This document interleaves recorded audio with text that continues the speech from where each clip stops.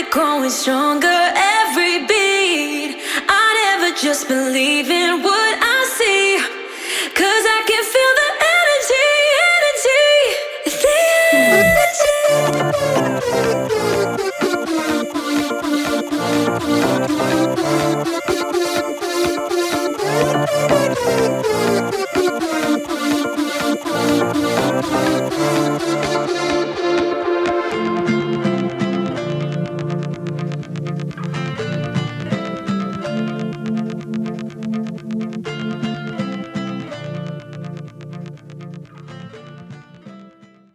Hello everyone, it is so great to be back doing another HD Embodied podcast. I have a really exciting guest and we've actually been chatting for about half an hour, and I wish I had recorded it because it's been a great conversation about our lives. But I've got Kip Winsett on the call with me today. He is an amazing self-projected projector with the right angle cross of love. So something I'm really excited to jam with him about. He's a 4/6 and he has an amazing 4 completely open centers along with his other couple of undefined centers. So he's got a really interesting chart.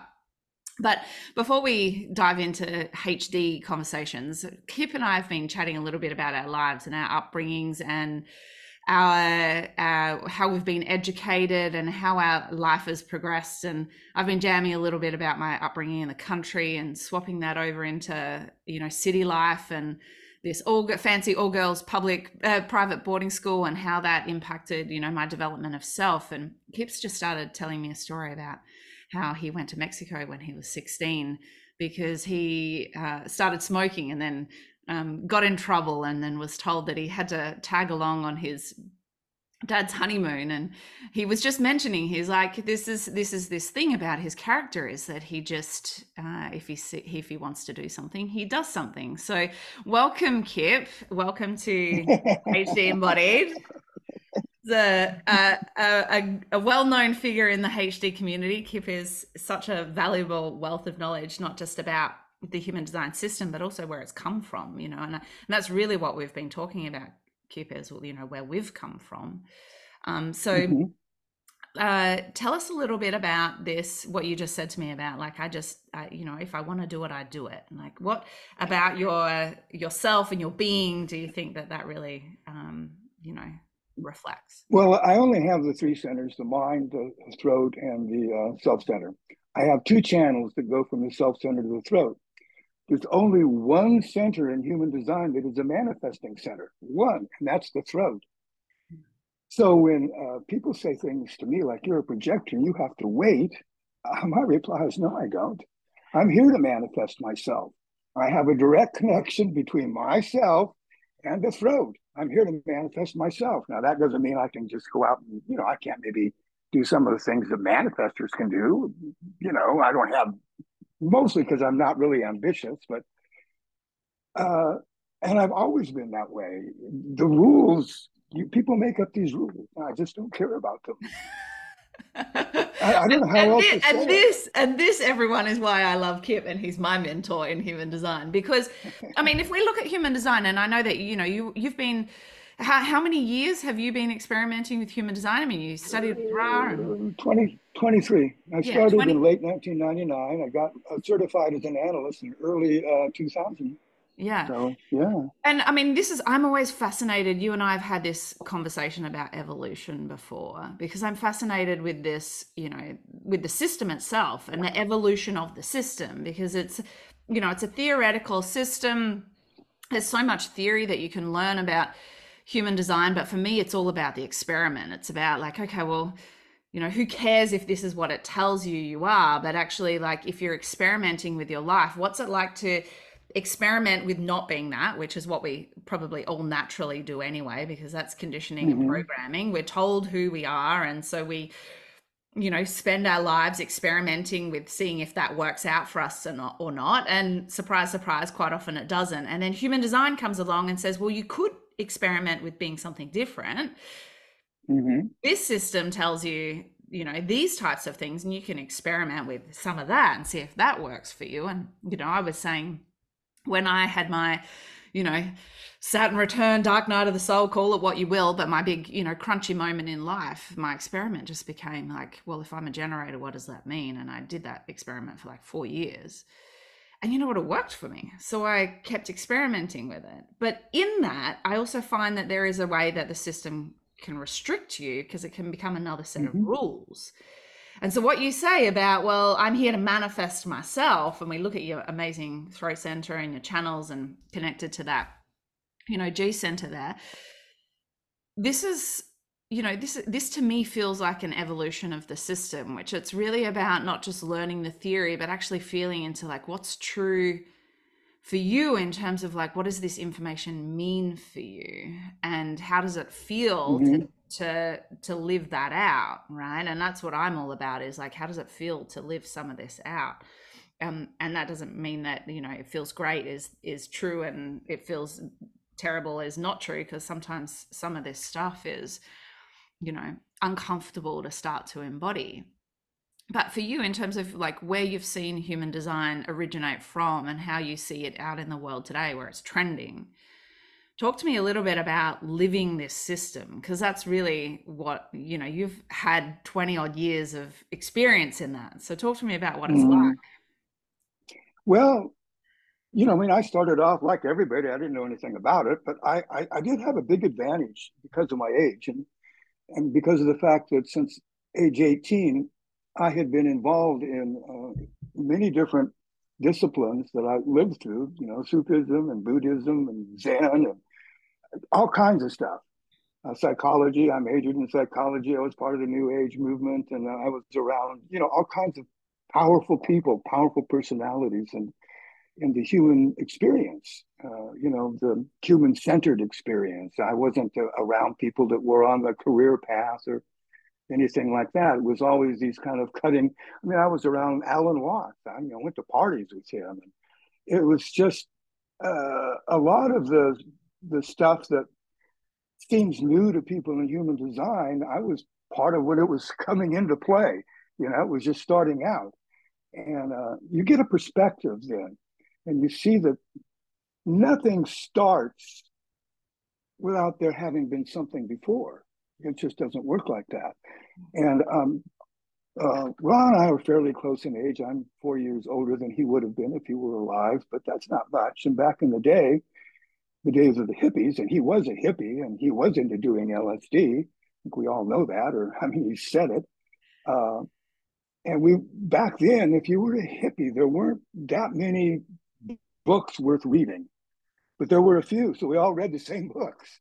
We all read the Carlos Castaneda books, and that's where, Ra's whole thing about the importance of the body really came from that. It's a source. And I can see where you can say it came from a voice, because you get stoned. I got stoned a lot, and I know what that's like, where you've got all this stuff happening inside your head, and it's like, different voices, and you're doing all this stuff. And yeah, okay, you can say it came from Jupiter, the Akashic Records, whatever. It doesn't matter, at least not to me.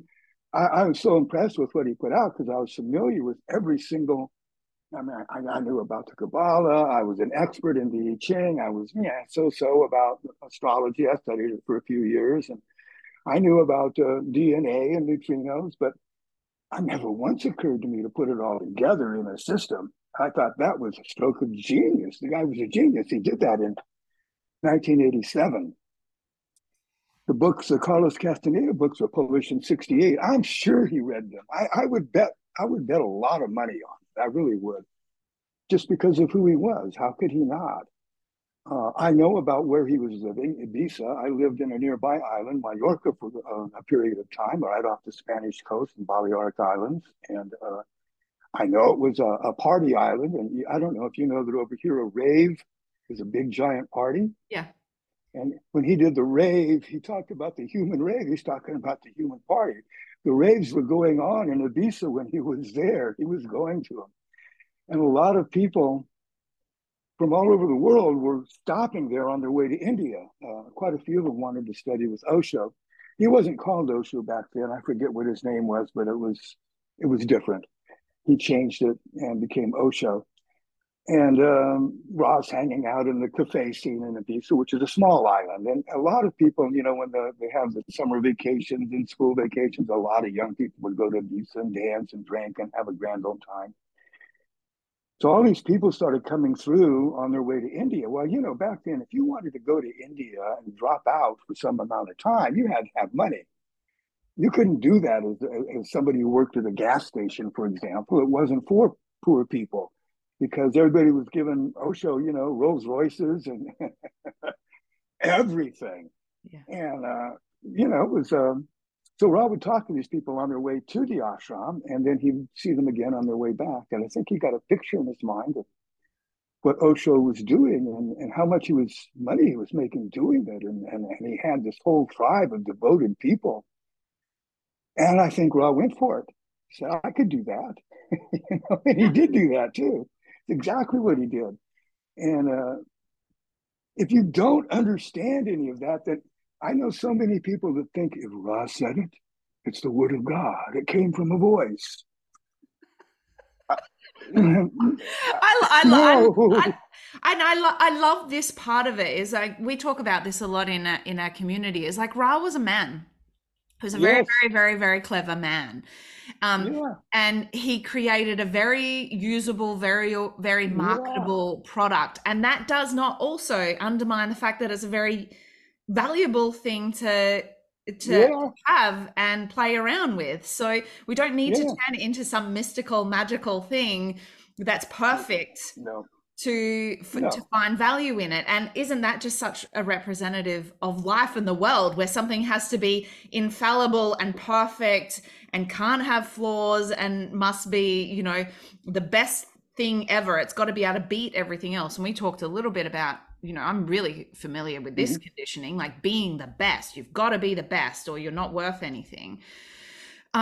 Instead of like seeing the imperfect perfection of this thing alongside of all the other things. And I love how you've described it as an evolution of, you know, Ra's evolution of a whole bunch of stuff that a whole group of you were playing around with, you know, and he was the genius that managed to join the dots and put it all together into this form. And it has flaws and it's not perfect. And you know, other people find different things valuable. It's not the, you know, the one size fits all solution to anything, you know. What it is for me is a really fun game. That's how I approach human design. It's a really fun game. And you said something, you know, when you said about, you know, you're here to manifest yourself, you really understand this concept of manifestation, thanks to that beautiful defined throat that you have with all of that, you know, activation there. You know, I really understand this projector nature of bitterness because so much of my energy is projected and not connected to my sacral. You know, I have this one sacral channel that, you know, is so integral to my being, but I have all this projected energy that, you know, I really understand that like bitterness of offering some sight and people being like, I don't want it. And then feeling that whole, like, I was just trying to help. And then realizing there was no invitation at all. Like I'm just, you know, inserting myself into places that I'm not welcome. And really like, okay, well, what happens if I, you know, wait and find the places that want my sight, and how does that feel? And then that's when I can really clunk into gear. Yet I'm not a projector, right?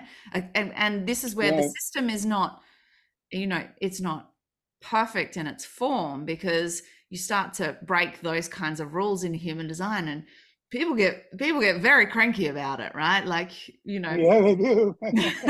projectors are projectors' domain, right? And you know, if you're a sacral, then you know, that's what you're there for. So I love this kind of like reality check on what the system actually is. Yeah. And where one of the things that people, you know, if I do a reading for you, I talk about things sequentially. You have this, and you have this, and you have that. And you kind of walk away with this feeling of all these parts. And this one does this, and then maybe over here, this one does that later. And it's not like that at all. Everything in your chart is happening at the same time, all at once. Yeah. And if you see it that way, then you realize that you can't stay there. When you put, I 384, just a number of lines, plus all thousands of components. Yeah. Components together. And they're all changing. They're all moving. They're not static. You know, they're being influenced by the context of the situation they're in. They're being influenced by the memories that you have in response to that context. And it's all a very big fluid thing. And trying to put you into a box saying, this is what you have to do. Boy, I went along with it for years. I said, I'm a projector and I have to wait. And I remember when I didn't wait and it didn't work out very well. But then, you know what? I waited a few times. And damn, I got some heavy duty problems from waiting.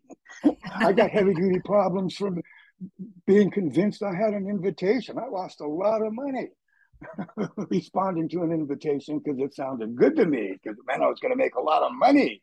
And I forgot that I don't really care that much about money. Yeah. And I really don't care about doing weird work for money.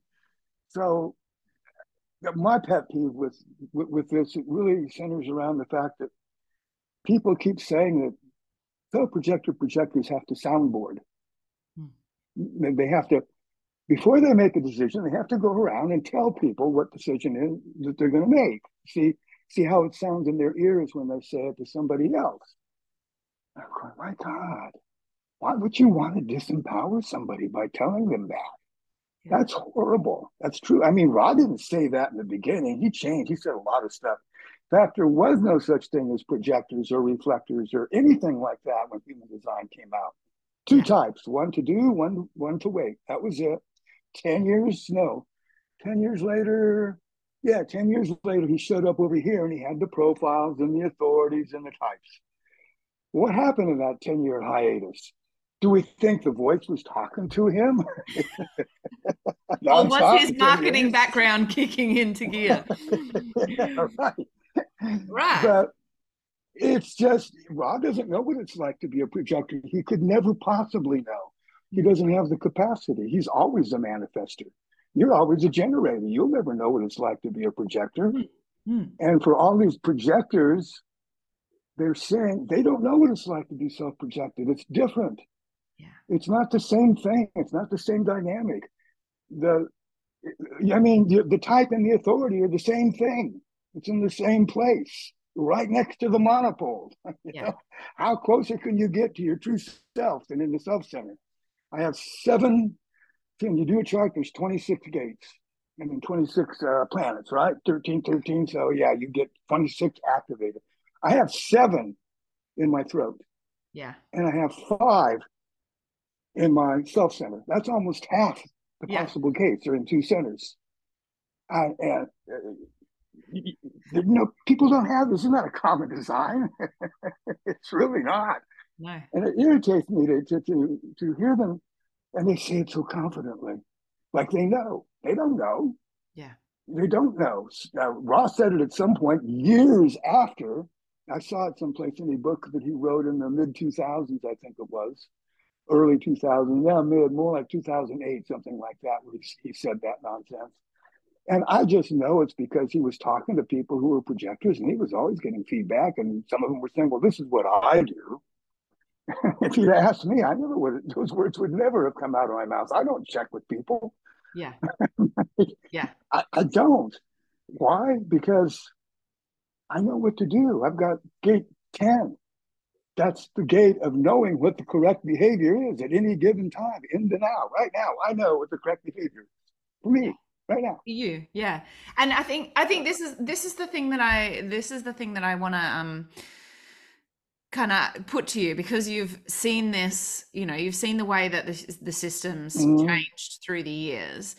And now we're here and it's trending and everybody is looking at it. And my personal opinion about human design is that the trend is a reflection of the biggest flaw that the system has, and that is that it was made marketable, right? So now it's become about making money. And so there are a lot of people out there that are like, come and get a human design reading, or come to human design and let me teach you, and I can tell you all these answers. And for me, human design, because it's innately an experiment, like anything, like, you were mentioning taking LSD before. It's like going to a plant medicine ceremony, taking LSD, practicing Buddhism for a while, whatever it might be, it's an experiment to see if, like, what happens to you inside of that experience, right? And human design is no different. And so for me, this evolution of where human design is at, in terms of like, now it's like people hold this, you know, modality, and they have the answers that they can give to other people.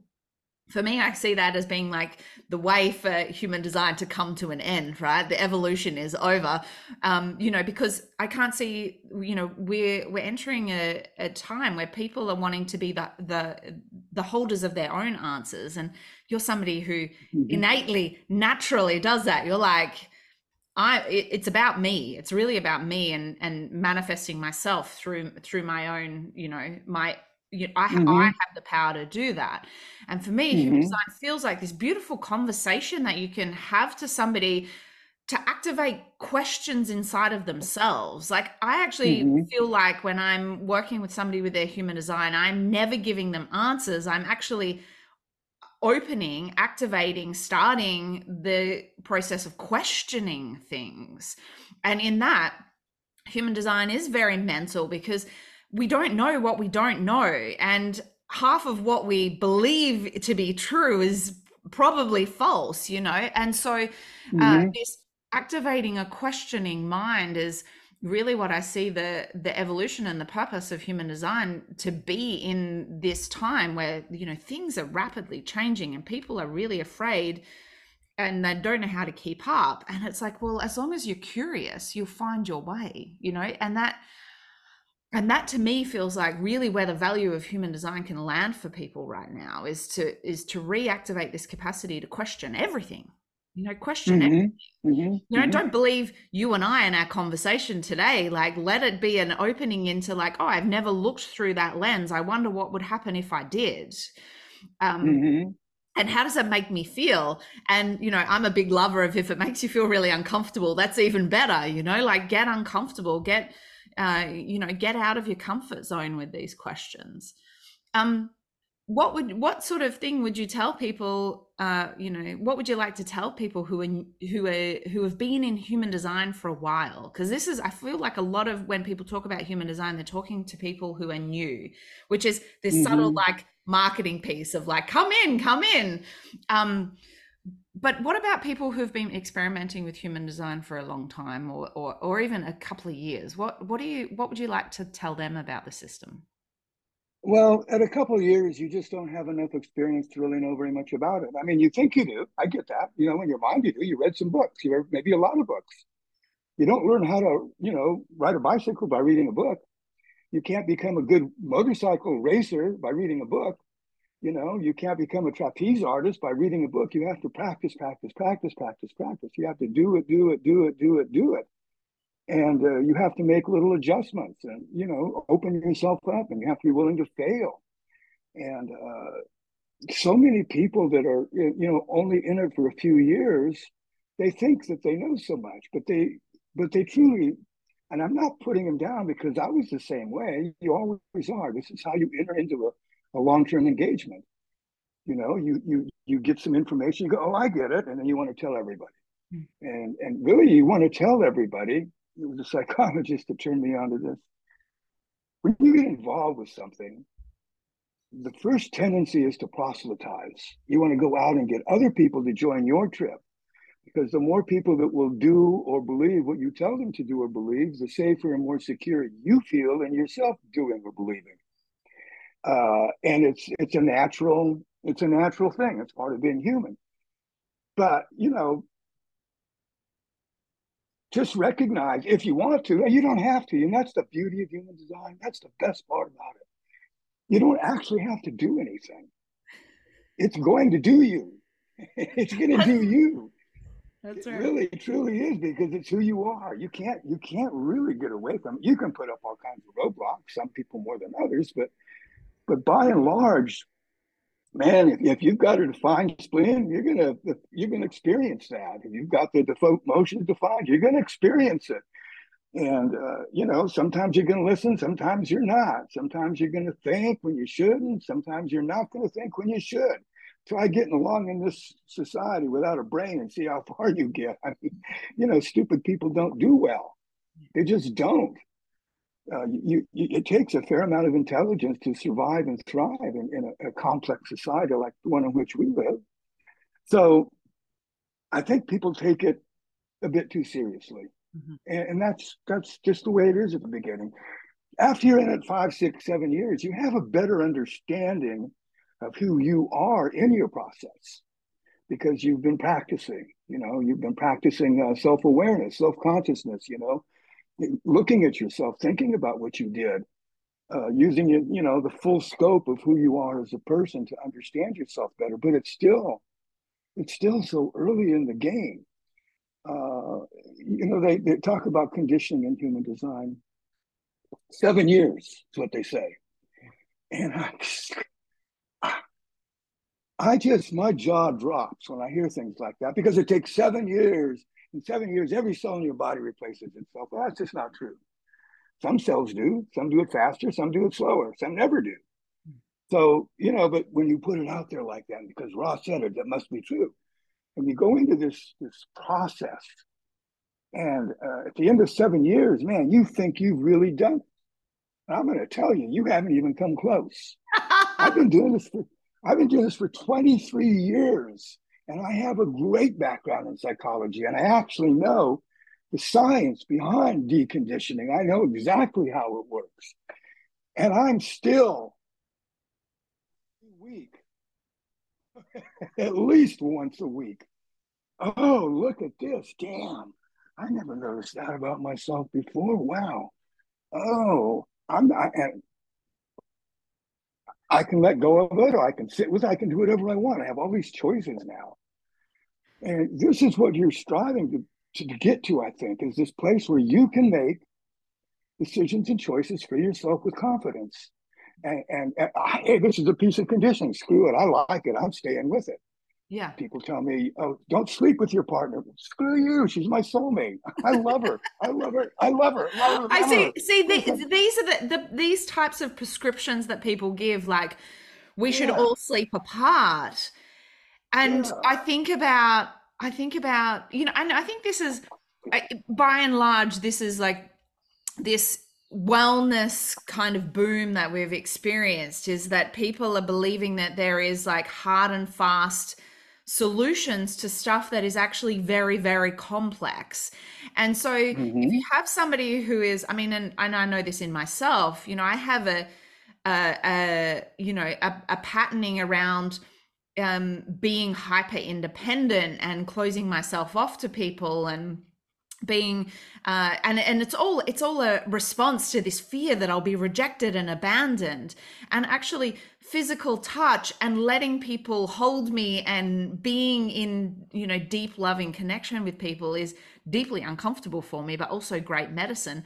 And for my partner and I to create that kind of distance in our relationship where we slept apart, for example, because human design tells us that will be good for us to cleanse our auras, or however somebody is communicating that, would actually just reactivate that hyper independent, I'll keep everybody at a distance from me. And actually us cuddling in bed each night is like that uncomfortable spot where I have to be like, oh, I'm going to be even softer and more vulnerable and intimate with you here, right? And so Yeah. and my point being is that, and I think it comes back to what you're saying, is like nothing in the human design system operates in isolation. It's all interconnected. There is so many nuances and variations and differences, and in the human design system, but also in the person. Like the person is not a map on a piece of paper. A person is a person with Mm-hmm. Mm-hmm. all of this incredible experience that is their life and their being. And so how they use this information, how they want to play with it, is going to be completely unique to them. And I've talked to people about their human design system, and they're like, well, that's not going to happen. And I'm like, cool, great, awesome. Yeah, right. All right. Like I'm excited for you. And and we give this game to our people in our community, where we're like, we call it the not self game, where you go all in rather than resisting something or feeling guilty or bad because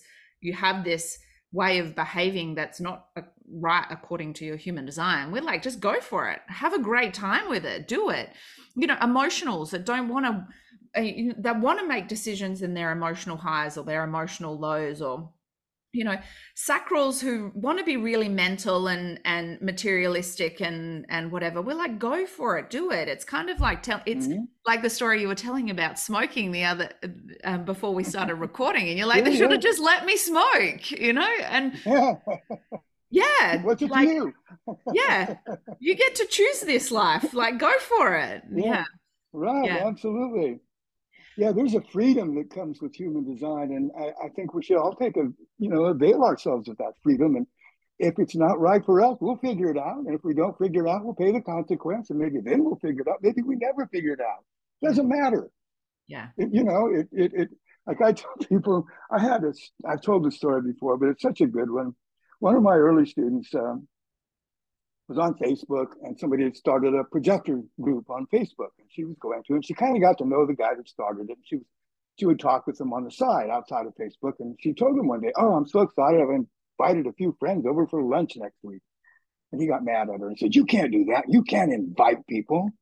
And the poor dear, she was so upset. She called me, and I rarely get calls from students. We talk during our scheduled time. She was very upset, and she told me what happened. She said, what should I do? I said, well, I don't know what you should do, but here's what I would do. I'd get a new friend. I was going to say, I think you and I would be the same. We're like, fuck him. Yeah, fuck him. Yeah.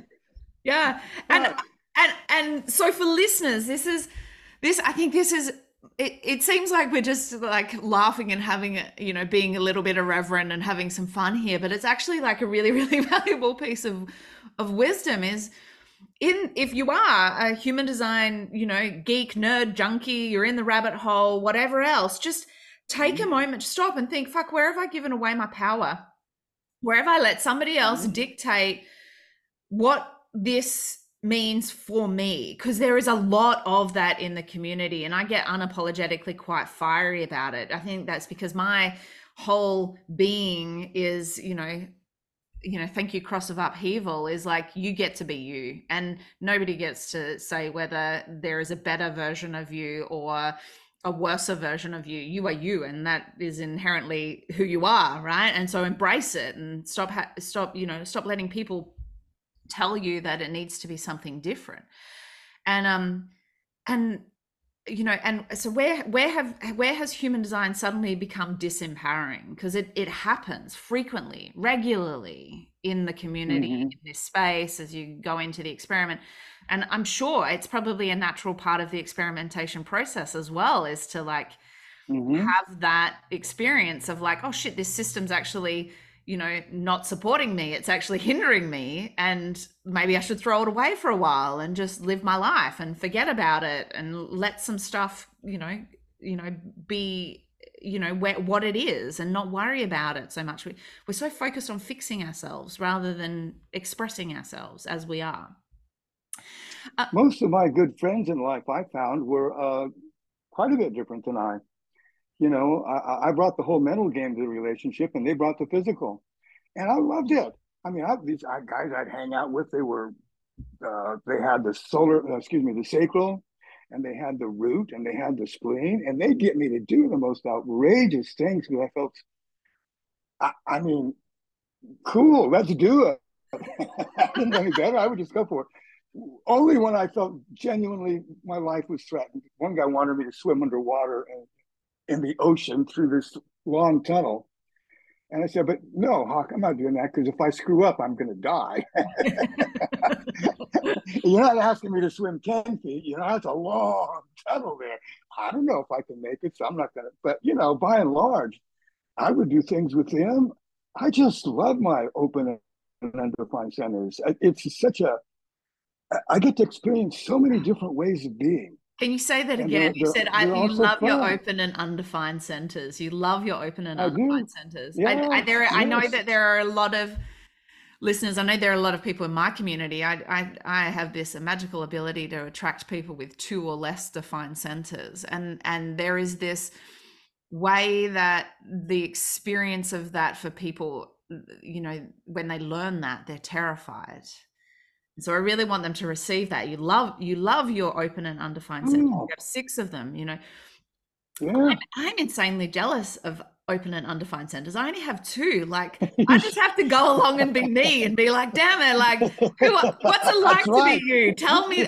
This is why I'm such a gatherer of stories from other people, because I'm like, I will never get to have that experience. I'm me, and I just have to tootle along as me and Yeah, yeah. get, have that experience. But like, what is it like to be, why do you love it? Tell me more about why you love it. It's just so exciting. You never know.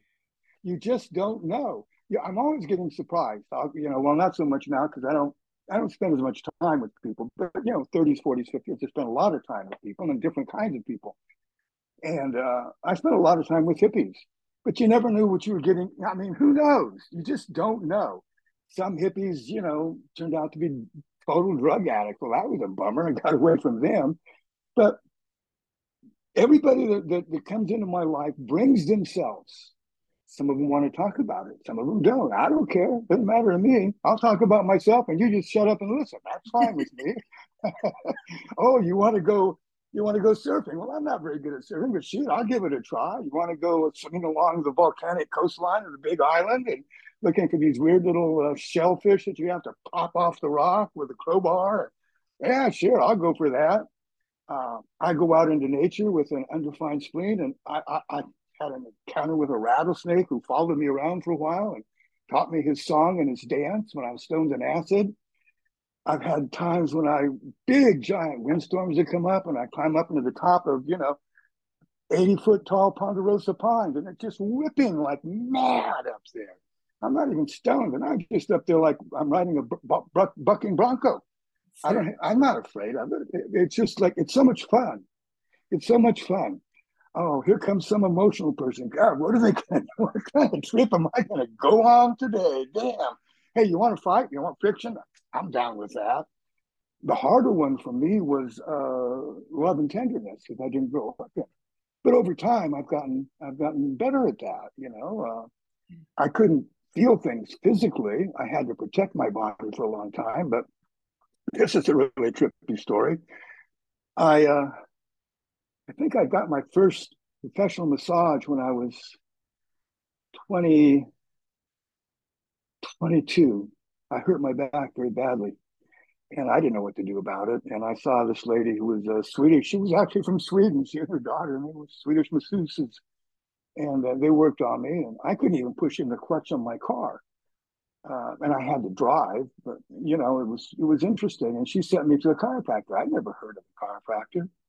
So my adventure with that part of life started when I was pretty young. I've been rolfed by Ida Rolf, the lady who invented rolfing, the structural integration, working on the connective tissue.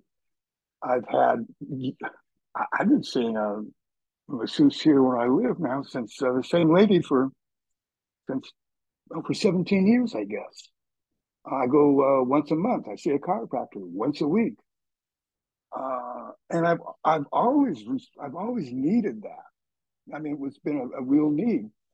Well, when Ra first came out with the cognition and that stuff, I just didn't pay any attention. I didn't care at all because I'd already given him a shit pot full of money. I'm telling you, I gave him a lot of money. And I said, okay, now, I mean, you can do this. You're going to be doing this for the rest of your life, aren't you? Yeah, well, now buy this from me. I said, no. The rest is just interesting. yeah. That's all. And Rob admitted that too. He says, most of what I say is just interesting. It's actually in print. So anyway, then I did get interested in the variables a little bit and looking at cognition. My cognition was touch. What the fuck does that mean, touch? I don't go around touching things. Touch. I would have figured it was taste, maybe, because I have a pretty good sense of taste.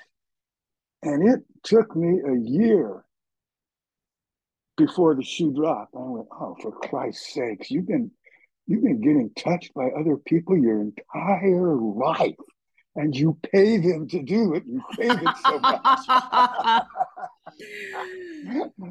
And but what I got from it unfolding that way is that you don't have to do the variables. You don't. If you do them with your mind, you're not going to get the same. You're not going to get into the same place. This is built into your body. Either you're letting it happen, I needed massages. I knew it. I had to spend money for it. It was hard to come up with that money, but I knew I just did it. Yeah. And it's true of all the other aspects. Where you live, uh, it shouldn't be, oh, I read this that I have to live by a shore. If you're not living by the shore, you're not ready to live by the shore. Go to the shore when you're ready to go to the shore. You don't have to do this whole trip. You don't have to satisfy any of that. Just, but if you're, I don't know how that works for you because you're so structured. You've got all your patterns. I mean, the trip that I don't know if you know this, but most of your conditioning you've done to yourself. Yeah. Yeah. Oh, okay. Yeah. That's Yeah. where the vast majority of it comes from you, for you. It's stuff that you've done things to yourself, as have we all. But the more centers you have defined, the more it works out that way. And it's harder, I think, maybe to spot that. Yeah. This is why time is so important. The amount of time, the more time you have, that you sit with it and work with it, pay attention to it, think about it, remember it. I go back to when I'm 5 years old and what I was doing and what was I getting in trouble for being a self-projected. Pretty soon you change your self-narrative. Yeah. And I think what you said about being defined and being my own conditioner, I think that is, and my experience of it obviously comes through like what this undefined ego center. So it's always like, contorting my, myself into another form to see if that fits better, and I think the one for me that there is a piece about readiness as well. Like when people are looking at their human design, sometimes they're like, oh, I don't understand this bit. And I don't feel like a resonance with this bit. And my answer is always like, well, maybe you're not ready to, because particularly with definition, because when you're looking at definition, sometimes you've got to see some really hard things, like I have the 3955 unconscious, and that's my emotional wave. And it took me a long time to be ready to see that the reason that I used to have all this conflict in relationship with people was because I was the provoking one who actually wanted to make things uncomfortable. Like it was me, not them. Right? And I wasn't, and and that's unconscious. So I was doing it like not consciously choosing to do it. It was just an innate, natural part of my being. And it wasn't until I was ready to actually be like, oh, it's not you, it's me. I'm just like Taylor Swift. I'm the problem, it's me. And then after, but I had to be in a spot in my life where I was ready to acknowledge that and play around with that. Until then, that piece of my chart was never going to be open to me to explore in any way other than some, heavily conditioned, not true way anyway. Like I could make it mean something that it wasn't really. It wasn't until I was ready to look at it. And I think this thing about your chart is happening to you all the time. And you just really, I mean, this is where we talk about passenger conscious. You're just a consciousness. You're just observing it. And it's that. You can't even do that in real time. No, only in hindsight. It's impossible. Only in hindsight. Your mind is too slow. Yeah. It's too slow. Yeah. And so it's like, what do you do if you don't have to do anything? What are we here to do then? And that can feel like really like, so if we're not here to fix ourselves, if we're not here to like control the expression of our human design system through us in real time, what are we here to do? And this is the existential crisis of humans. Like, why are we here? Like, what is this whole thing about?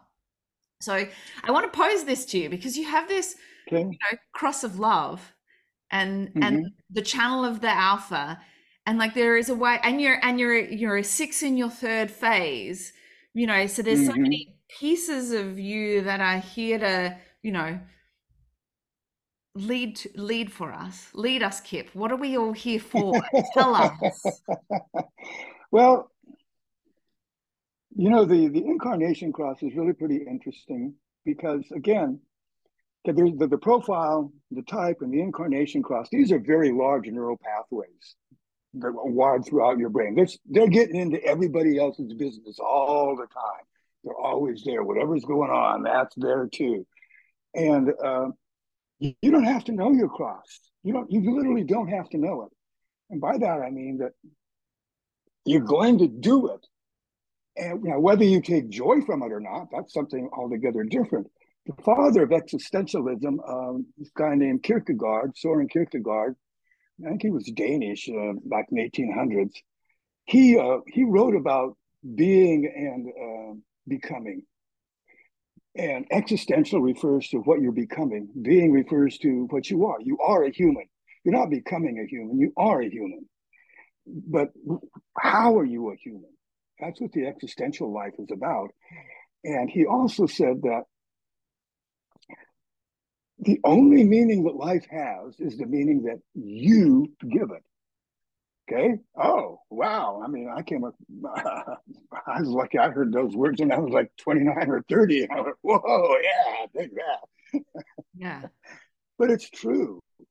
You know, if you want meaning in life, then figure out what satisfies you, that gives you a sense of completion. And that's the meaning that you're giving to life, whatever that happens to be. And it's going to be more than one thing. Yeah. My wife's important to me. I mean, really important to me. That's a lot of meaning there. The spiritual, not even the spiritual, the journey of self-actualization. That's a big deal to me. Mm. Principle, that's a big deal to me. These are things that are, because I've made them so. Yeah. I had the proclivity to do that. It's in my design, but nonetheless, I consented to that. I went along with it. I never really questioned it at all. Some people get raised weird and they question all of this, everything, when I got told by Shaitan that I had the cross of the vessel of love, what? No way. I don't even very much like people when you get right down to it. Not really. I mean, they're pretty damn weird. They're pretty irritating and annoying, some of them. So no, it can't be. It's not. And after that reading, for the next 5 years, I wrote about human design, and I wrote about it extensively. I wrote about every part of it. I wrote, all the lines, all the gates, all of my own take on it, the whole thing. I was going to publish a book long before either Shaitan or Ra did. And then it hit me one day. You know what? I've written all this stuff. Now, back then you had to pay $150, $200 to get a reading from somebody who was licensed. That was a lot of money in, turn of the century. It was a lot of money. People that worked in gas stations or, all the poorer people. I mean, it's fine for doctors and lawyers who didn't want it. you know, I thought I can make a reading pretty quickly now. I can do that. And I can send it to them and I can charge them, $75. And that's going to be a real big help to these people. And I did that. And I did that. I think I came out with that maybe in 2004, 2005, something like that. I've been doing those readings that long. And it wasn't until 3 years ago that I realized, oh my God, that was my cross of love. That's why I did that. I do love people in this kind of generic amorphous form, not the specific individual. Yeah. But I love this larger group of people. I want to see everybody have the same kind of freedom that I have, to have the same kind of sense of completion, and I want to make it accessible for them. Now I only charge, I charge $70 now, but then half the year I put it on sale. Well, 3 months out of the year for $50. Then even, Christ, you can't even go out and get a fast meal for two people for $50 Yeah. anymore. So, and I'm happy to do it. I'm happy to do it. It makes me feel good. So when I say that it's doing itself, and you give it meaning. I gave it meaning in my way. I had this thing inside me, and here's what had meaning for me. To do with it. Not writing a book and making a bunch of money. That didn't have. Still might publish a book. I don't know.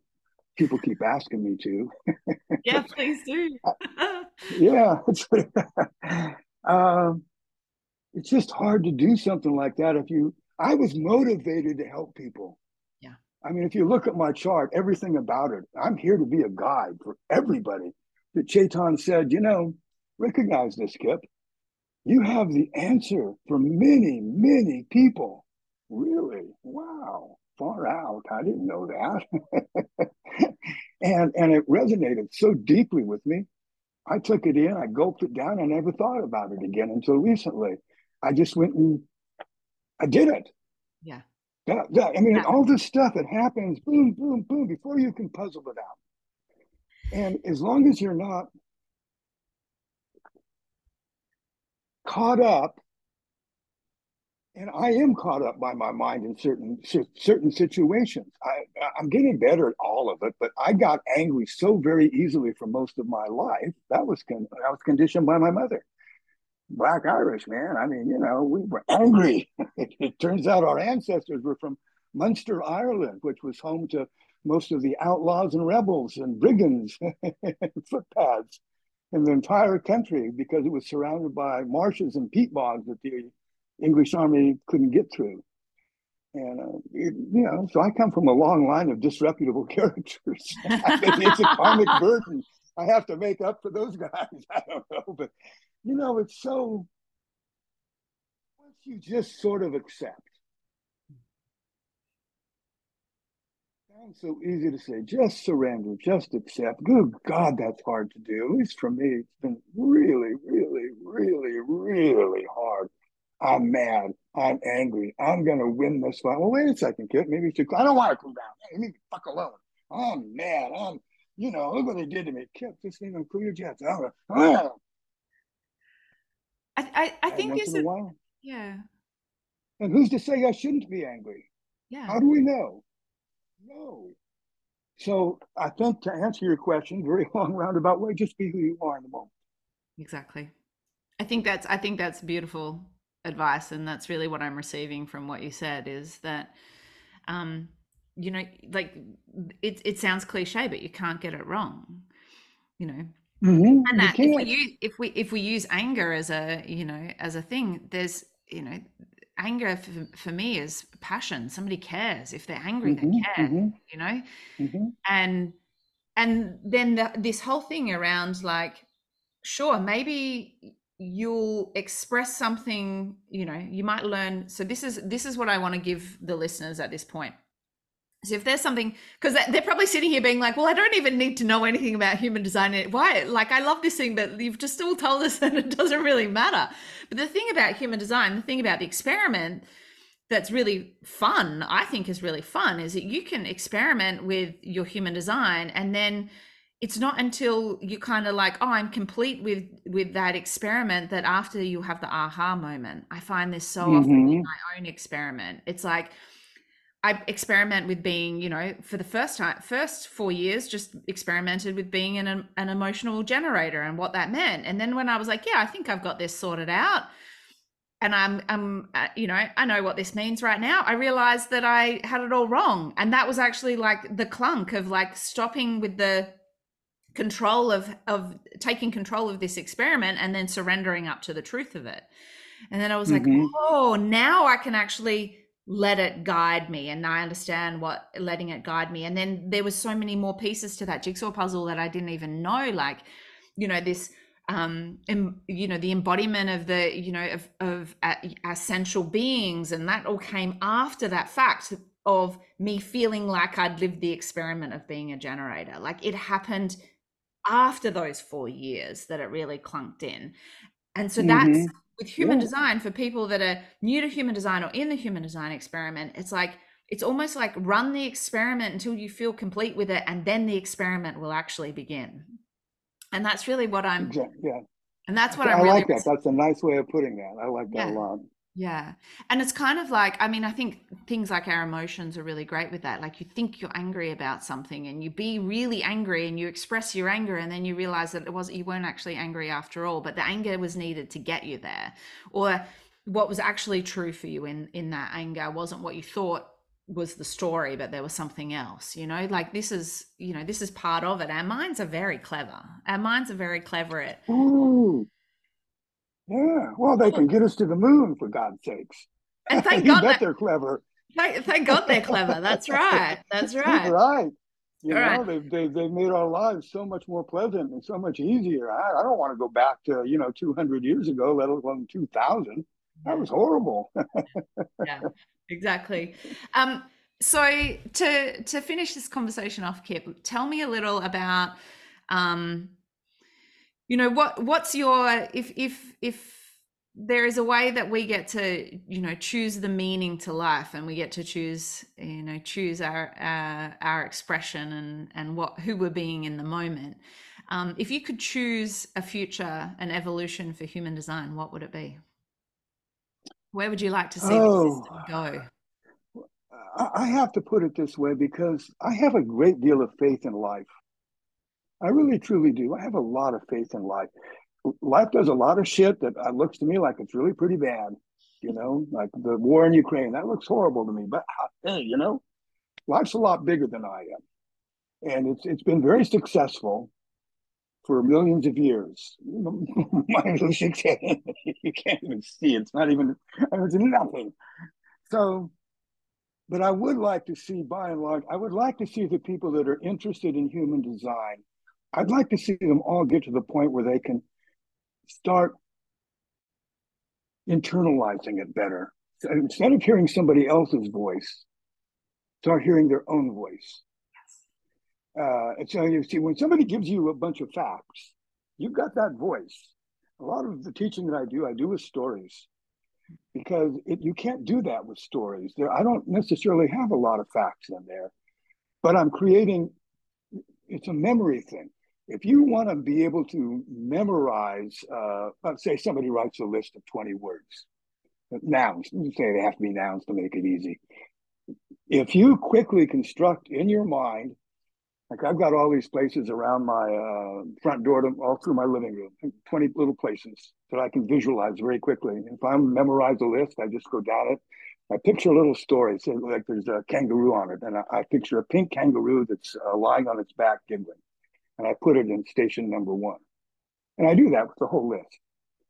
And then if I have to repeat the list back, I can do that because there's a stickiness to stories, to memories of that kind, where there's action happening and there's feelings that are expressed, and that there's pictures and sounds and smells that you pick up by hearing the words, so that it's an experience, and it makes it easier for people to remember the underlying theme of what was being said, uh, and it makes it personal to them, because now what they're going to do is they're going to integrate it into their self narrative, but they're going to do it in their way, because they're going to come up with their own story about something similar, is what I hope, because now they're on the track of going, oh, I get it.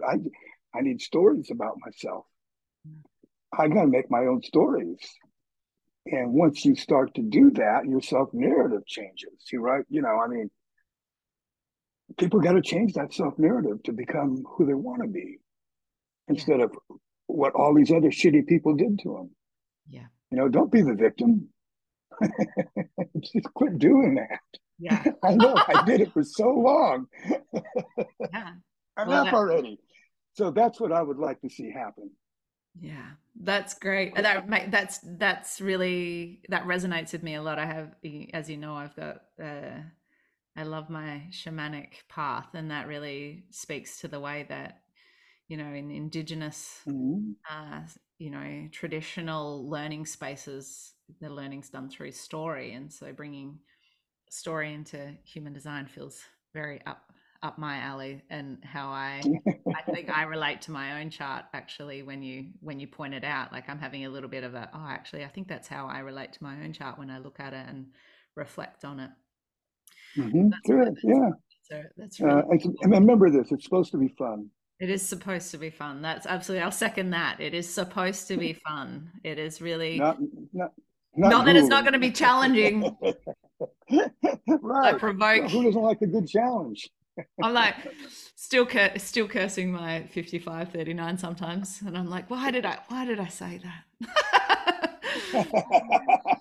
But look, I tell people this, projector channel, screw that. If you have this thing and it's connected to your throat, it's because you're supposed to say whatever that is. Now, whether somebody accepts it, none of your business. Whether it benefits them, none of your business. You're just here to say it. Yeah. And people around will either hear it or they won't. Some people will, some people won't. For everything that's said, there's a listener, there's a hearer. And, we all have that obligation, is my belief, that whatever we are, we're designed to be that because it's going to benefit the species at large, not the whole species, but bits and pieces of it, who in their turn are going to benefit other bits and pieces. And this is how evolution takes place. You can't just lop a behavior off. You've got to replace it with something better, something that's more efficient. Yeah. So, yeah, and you get to decide what that is too. That's the thing. I think who else could decide it for you? Exactly. And I think, I mean, to bring this to a close, I think there is a way here that, I have my own opinions and judgments about human design and how it's presented in the world, but at the end of the day, they're my opinions and judgments. And so for everybody, you get to choose what sort of relationship you create with this system. I heard somebody say the other day, I think it might have actually been on one of your stories, Kip. You shared something about, with the, the source material and analysts, 6 people should be able to do a reading and they say exactly the same thing. And there was a part of me, and there was a part of me in that went, well, I fucking hope not, but that's part of my nature, is I like to collect contradictory things to find out what sticks for me. Like, I like to be challenged and to be stretched and to play around with, so I can decide for myself and feel for myself what I want to, take in and keep, and what I want to discard, right? But that's the way that I relate to the system. That's my opinion and belief, is like, more diversity, the better, because then we get to actually, stretch its potential. But for some people, there is a way that, there is a purity to the system that's really important. And that's what they, if you like, that's what they serve, is the purity of the system. And that's not, that's a different approach. That's a different relationship. And so for listeners, find what feels true in your relationship. But please make sure you have fun with it, because life is serious enough. And, human design can get to be one of the fun things. The point of what I wrote is that what Ra was saying is that you're not here to interpret a chart. That's not your job. Your job is to describe to the person the chart. Here's how that energy functions. Okay. Yeah. What you do with it, your choice. Yeah. You want to be diverse with it, go for it. Yeah. But so many people interpret, and you cheat somebody when you interpret for them what the words mean. That's the work that's here to be done. You're here to be you in your way, not here to be you in my way, right? So I don't tell you what to do. I mean, I went back and I changed a lot of stuff I'd written, because I was using the word you should or you have to, and I went, no, I know better than that. But in the beginning, you think in those terms. Yeah. It should be this. You have to be this, and it's no. Well, and I think that's just the nature of readiness, right? Is sometimes we need more structure and we need more stability to something, because we're too scared to make it any less stable or any less structured. And then over time, we get more comfortable and we can make the playground a bit bigger. And in the end, we can throw the playground away and let ourselves go right out into the far reaches of the galaxy and see what we find. And then eventually we might come back to that original structure and be like, nope, this was it all along. There's nothing. Inhale, exhale. Exactly.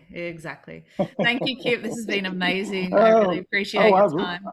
Yes, I really enjoyed it. You drew quite a bit out of me. I'm appreciative of the effort that you put in. Where can people find you, Kip? What's the best way for people to find you if they want to get in contact with you? Probably Instagram, Human Design System Pro. That little hashtag thing, or you can look it up as Kip Winsett. I do have a website. I think it's also humandesignsystempro.com. There's really not about the only thing you're going to find on the website, I think, is a more extensive list of my bio, all the different systems that I've practiced over my life. And it's pretty, I don't like to toot my own horn. It's not something I'm all that comfortable with yet. I'll toot it for you. Kip it, Okay, there you go. Kip is a wealth of wisdom, and I really appreciate the fact that he's so generous with giving it out into the world. So I really recommend that you go and look him up on Instagram and give him a follow, and get in contact with him if you want to access that wealth of wisdom and recognize the genius that he holds around this system and life in general. I personally can and will be talking to Kip on a regular basis. I enjoy our conversations. They're always very surprising in terms of what they activate and what they leave me thinking over. Last time it was monkeys and evolution, and that's still working my system well. Thank you, Kip. Oh, I'm glad. Oh, you're very welcome. Thank you so much for inviting me. I can